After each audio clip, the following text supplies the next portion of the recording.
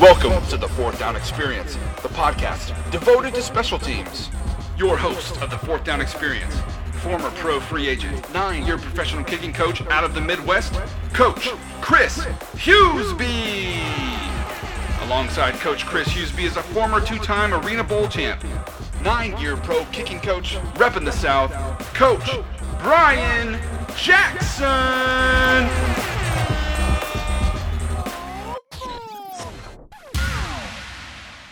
Hey guys, welcome to the Fourth Down Experience podcast. I'm Brian Jackson along with Christopher Hughesby. Excited we have a young, talented kicker here on the podcast. He's been with a few NFL teams and preseason camps. Was also in the AAF that is folded, so we'll definitely talk about that. And he also competed in the SEC, played for Texas A&M. Welcome to the show, Taylor Bertolet. How's it going, man? It's going good. Thanks for having me on. I'm excited to be here. Yeah, thanks, Taylor, for being on the Fourth Down Experience podcast. We're excited. So let's kind of start off with kind of the latest hot topic here. You know, you spent some time in the AAF, and we just found out recently that it folded up shop. So I guess let's just tell the audience what your experience was like with the Salt Lake Stallions, and then maybe how you guys found out about the league and, you know, what's going on next. Yeah, so it's unfortunate the way that, it ended. Everyone now knows that, the league folded up. There's a lot of really good things that was happening. That's the unfortunate thing. In my opinion, it was great football. It was great coaching. There's a lot of really good things that were happening. It was giving guys an opportunity to compete, to get more film, to stay relevant as a kicker, or a punter or specialist. It's something that you need because you need that opportunity. That's what you're striving for. You're fighting for as a free agent. So it's unfortunate for that. Hopefully there will be another league that will step up and be an opportunity to develop for young talent out there. But yeah, I had an overall great experience. There's nothing really to complain about with the AAF. So it gave me a great opportunity to keep playing. And that's what it's all about, right? Yeah, absolutely. What was one or two or three of your fond experiences that you had with the AAF in its first season? Yeah, so I think it was, for me, in my personal experience, we had to kick a lot of long field goals. So for whatever reason, our offense kept getting stopped. So it's always fun to run out in the field and have an opportunity to kick a lot of long kicks, which is what I did this past season. So that, we had a cold game where we were out in the snow. So wow. There's not too many opportunities to go kick out in the snow. I'm from Reading, Pennsylvania, so I'm used to training and kicking in the snow, so it's not anything new to me. But that was the first time there was, the field was completely covered in snow, to where you had to almost worry about your footing when you're out there. So I think that was another cool experience to go out and kick field goals in the snow. Yeah. Nice. So, obviously there was a lot of rumors leading up to what was going on in the AAF ending. How did you guys find out, as a team or individually about, it was, closing up shop? In today's, sport culture, you find a lot of things out on social media, unfortunately. So I had a couple of friends and family members, when it hit, immediately called me and texted me, and I wasn't sure what to believe. And you're never really certain what to believe when you see that stuff because, there's a lot of rumors out there that aren't always true, especially for what we were in a startup league in the AAF. And, there was issues and complications with a couple of things, being a startup. So I wasn't sure what to believe. And then we had a team meeting shortly after the news broke all over Twitter and ESPN, and that kind of clarified what was going to happen, and we were still kind of in lieu. Once we were notified about the issues that were going on, we didn't really find out until later on that night, that everything was basically done with at that point. Sure. Yeah, it's unfortunate, it's sad, but, the good thing is you got some film, and just out of curiosity, I know you said you're from Pennsylvania, and I know you spent time with the Rams, you've been on the West Coast, but getting up there in Salt Lake, did you notice any difference with your ball flying a little farther or higher? Yeah, I think so. I think there was a little bit of a difference. Nothing too crazy. I think once you get higher up in elevation, so I was signed with Denver after the Rams, and I think that in Denver, and I played a preseason game there, that ball really does fly, and I did notice a difference where, the ball's going a couple yards farther, a little bit higher on kickoff. But Salt Lake, it was a little bit different, but not too crazy. So nothing too unusual. You mentioned Denver, Taylor. Maybe talk about that. Tell the audience kind of about your pro career after Texas A&M. Talk about which teams you've been with, so that way everyone knows. Yeah. So after A&M, I signed as an undrafted free agent with Los Angeles Rams. Was there, had an opportunity to compete, get my first taste of the NFL, get in some preseason games, get some good film out there. And then after that, I signed with the Broncos last year. Was there in OTAs at the very beginning of it. Didn't really have too much of a chance to compete. And then was released and had an opportunity to sign with the Jets right after that. And then was in preseason and camp and competed all throughout that as well. So had really good opportunities and experiences pretty much everywhere I've been so far. So, I mean, that's 3 years in a row now. You've been with NFL teams, or I guess 2 years in a row with 3 NFL teams, and then the AAFs. I mean, coming out of A&M, like, you're looking pretty good, man. I mean, it took Nick Novak, I think, 7 or 8 years before he finally landed to a full season, doing this. So what do you think is going to happen next for you? Yeah, I mean, you got to be persistent. I mean, I think that's the name of the game with kickers nowadays, and with all the free agent guys who are out there. There's a lot of really talented people.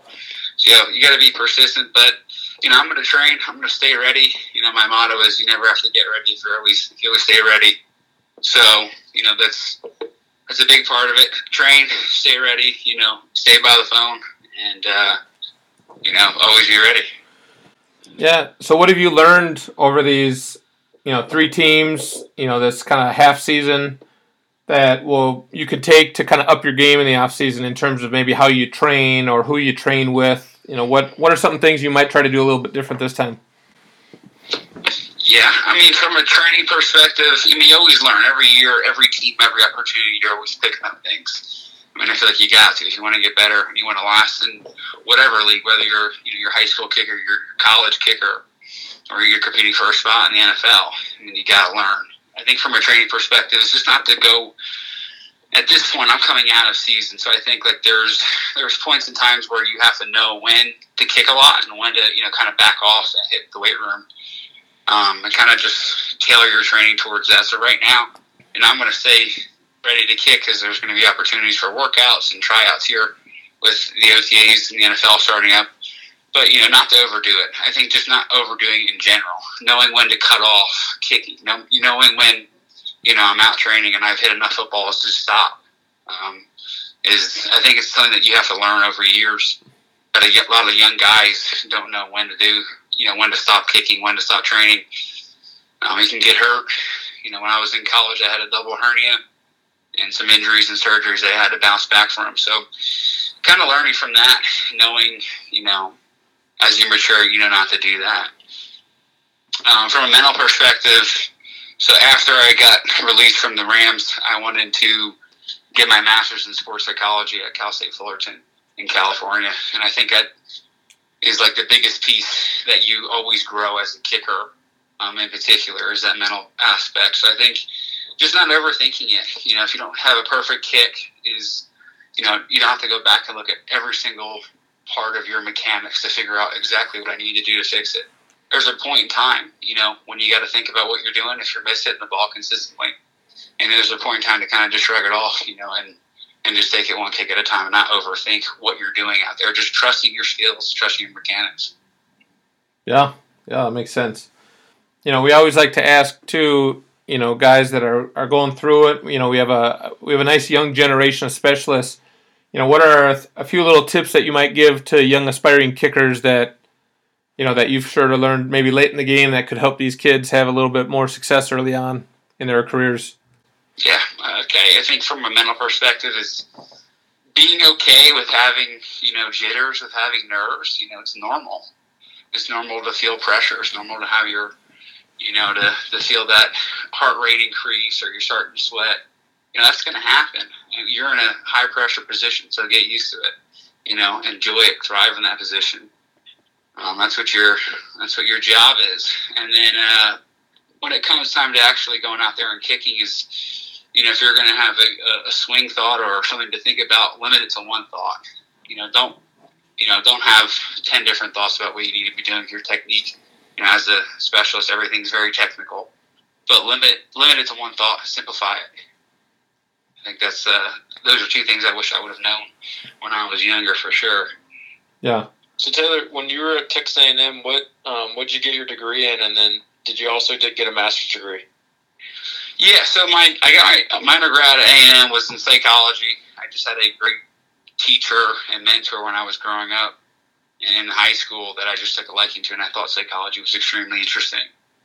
And then as I got older, I really started to work on my mental game, and I started actually working with sports psych people when I was in college, and it really started to help out with my game. So I figured, hey, look, if I don't have an opportunity to kick in the NFL, I need to get more education, because at this point I can see myself working with athletes, working with teams on improving their mental game.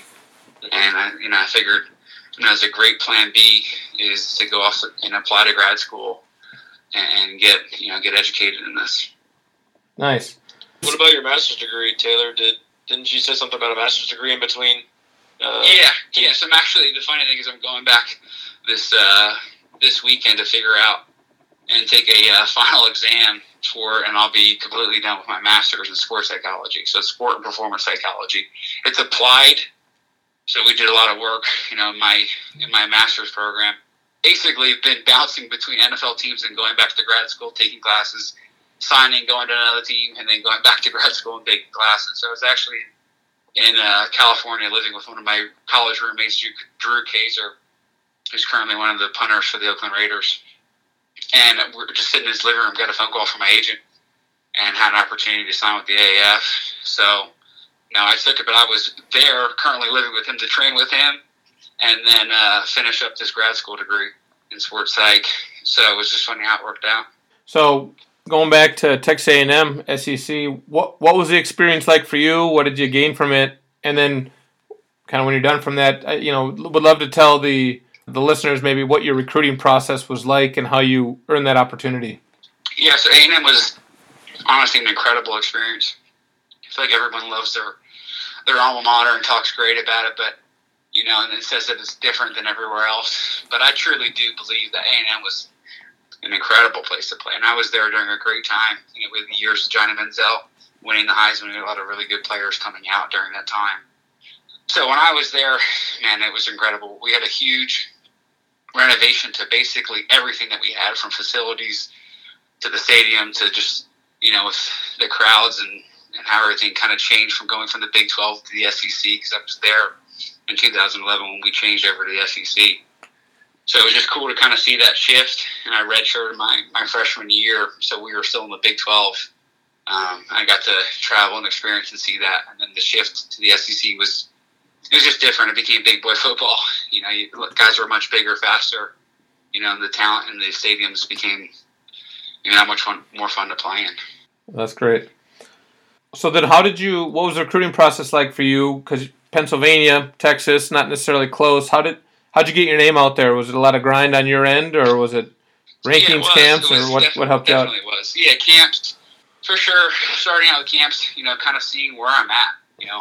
I thought I was pretty good at kicking when I was in high school, but I had no clue how I was going to stack up or compare to really anybody else. You don't know until you go and compete.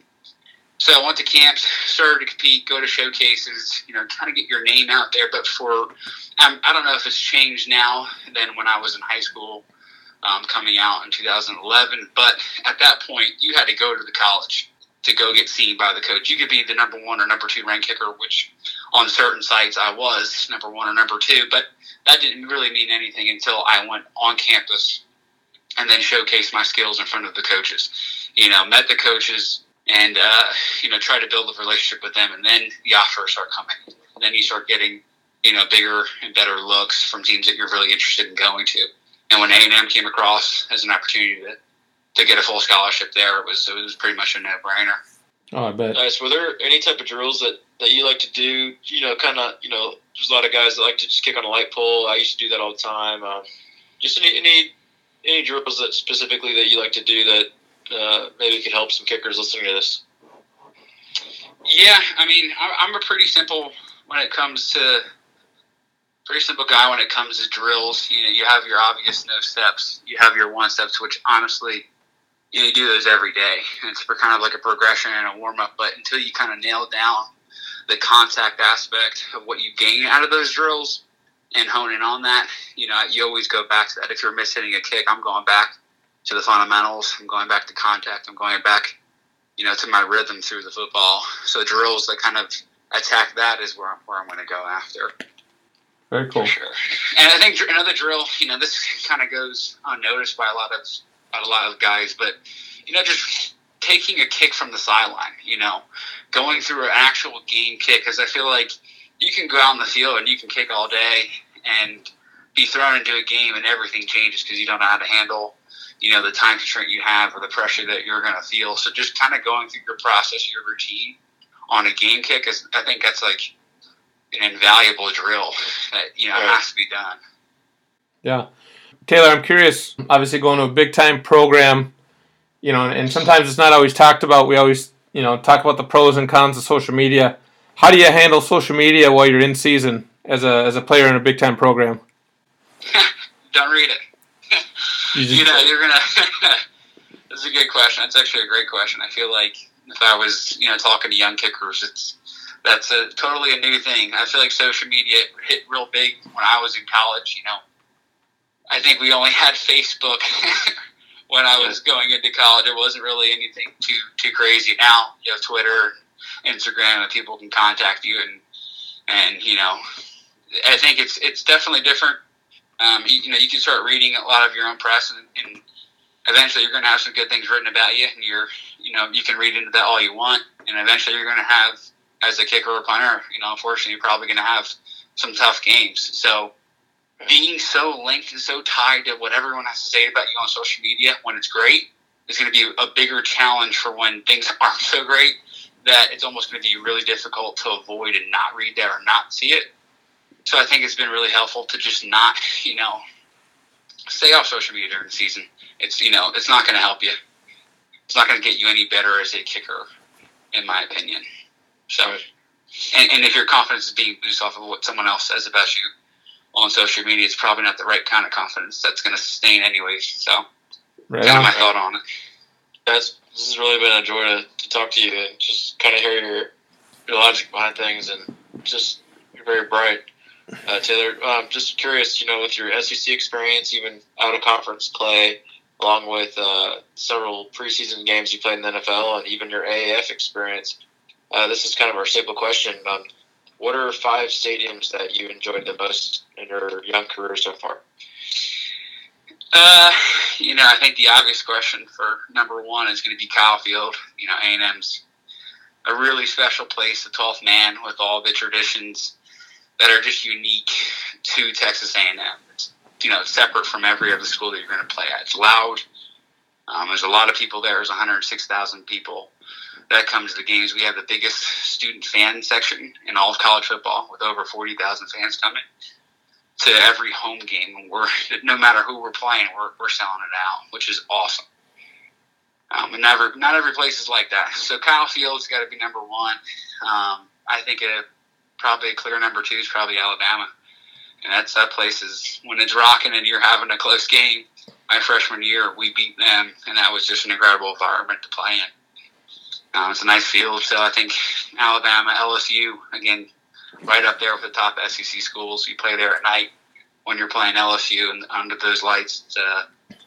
That's a completely different environment. And then from the NFL perspective, I think Cowboys, Jerry World is a pretty incredible place. I got a chance to play there in college a couple times as well for some of our games and bowl games.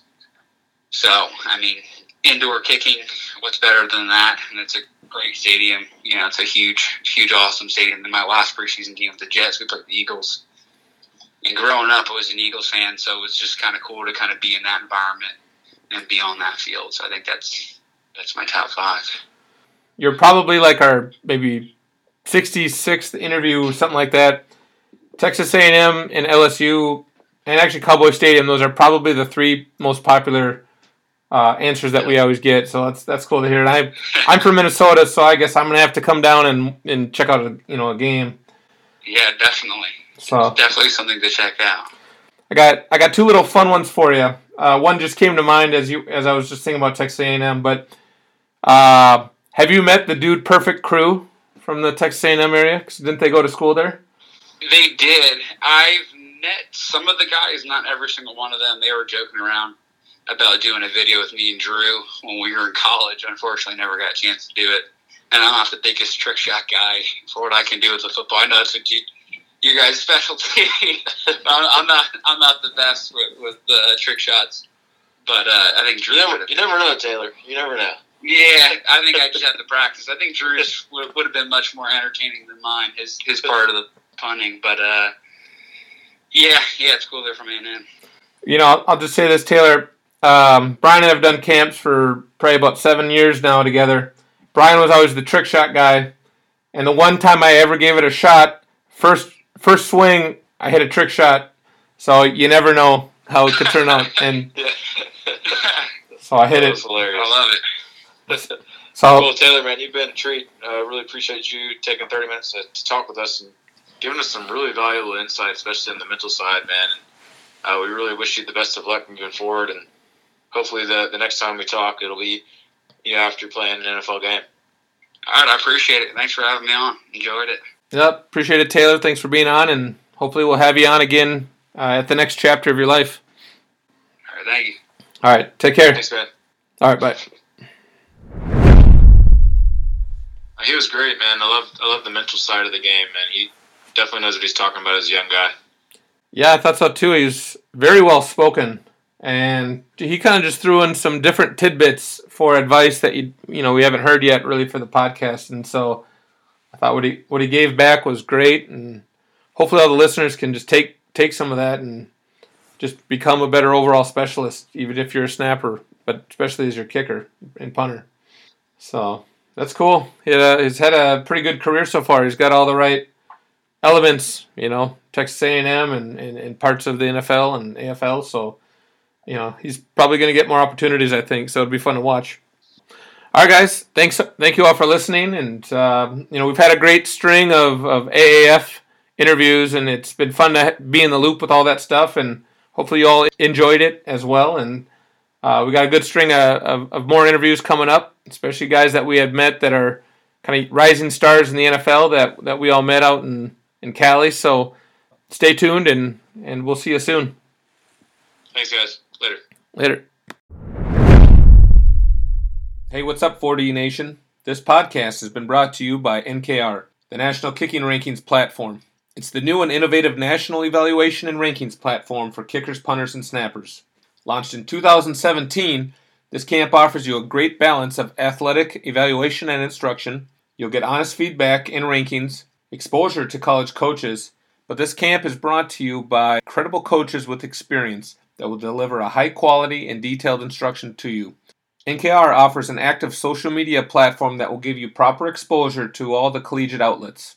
This camp was developed by Brian Jackson, Chris Hughesby, and Tom Feely using a proven camp format from the last 7 to 8 years that specialists have come to love. Many of the specialists have received opportunities to play at all collegiate levels, including Power 5 conferences. If you'd like to attend an upcoming camp this offseason, visit www.nationalkickingrankings.com and check out the camps page. Or follow us on social media on Twitter at NKR_camps. That's NKR_camps. Or on Instagram at National Kicking Rankings to learn more about us and follow our growth. Come see what all the hype is all about and check out nationalkickingrankings.com. Thank you for listening to the Fourth Down Experience. Be sure to subscribe on iTunes. Follow us on Facebook, Twitter, and Instagram at Fourth Down Experience.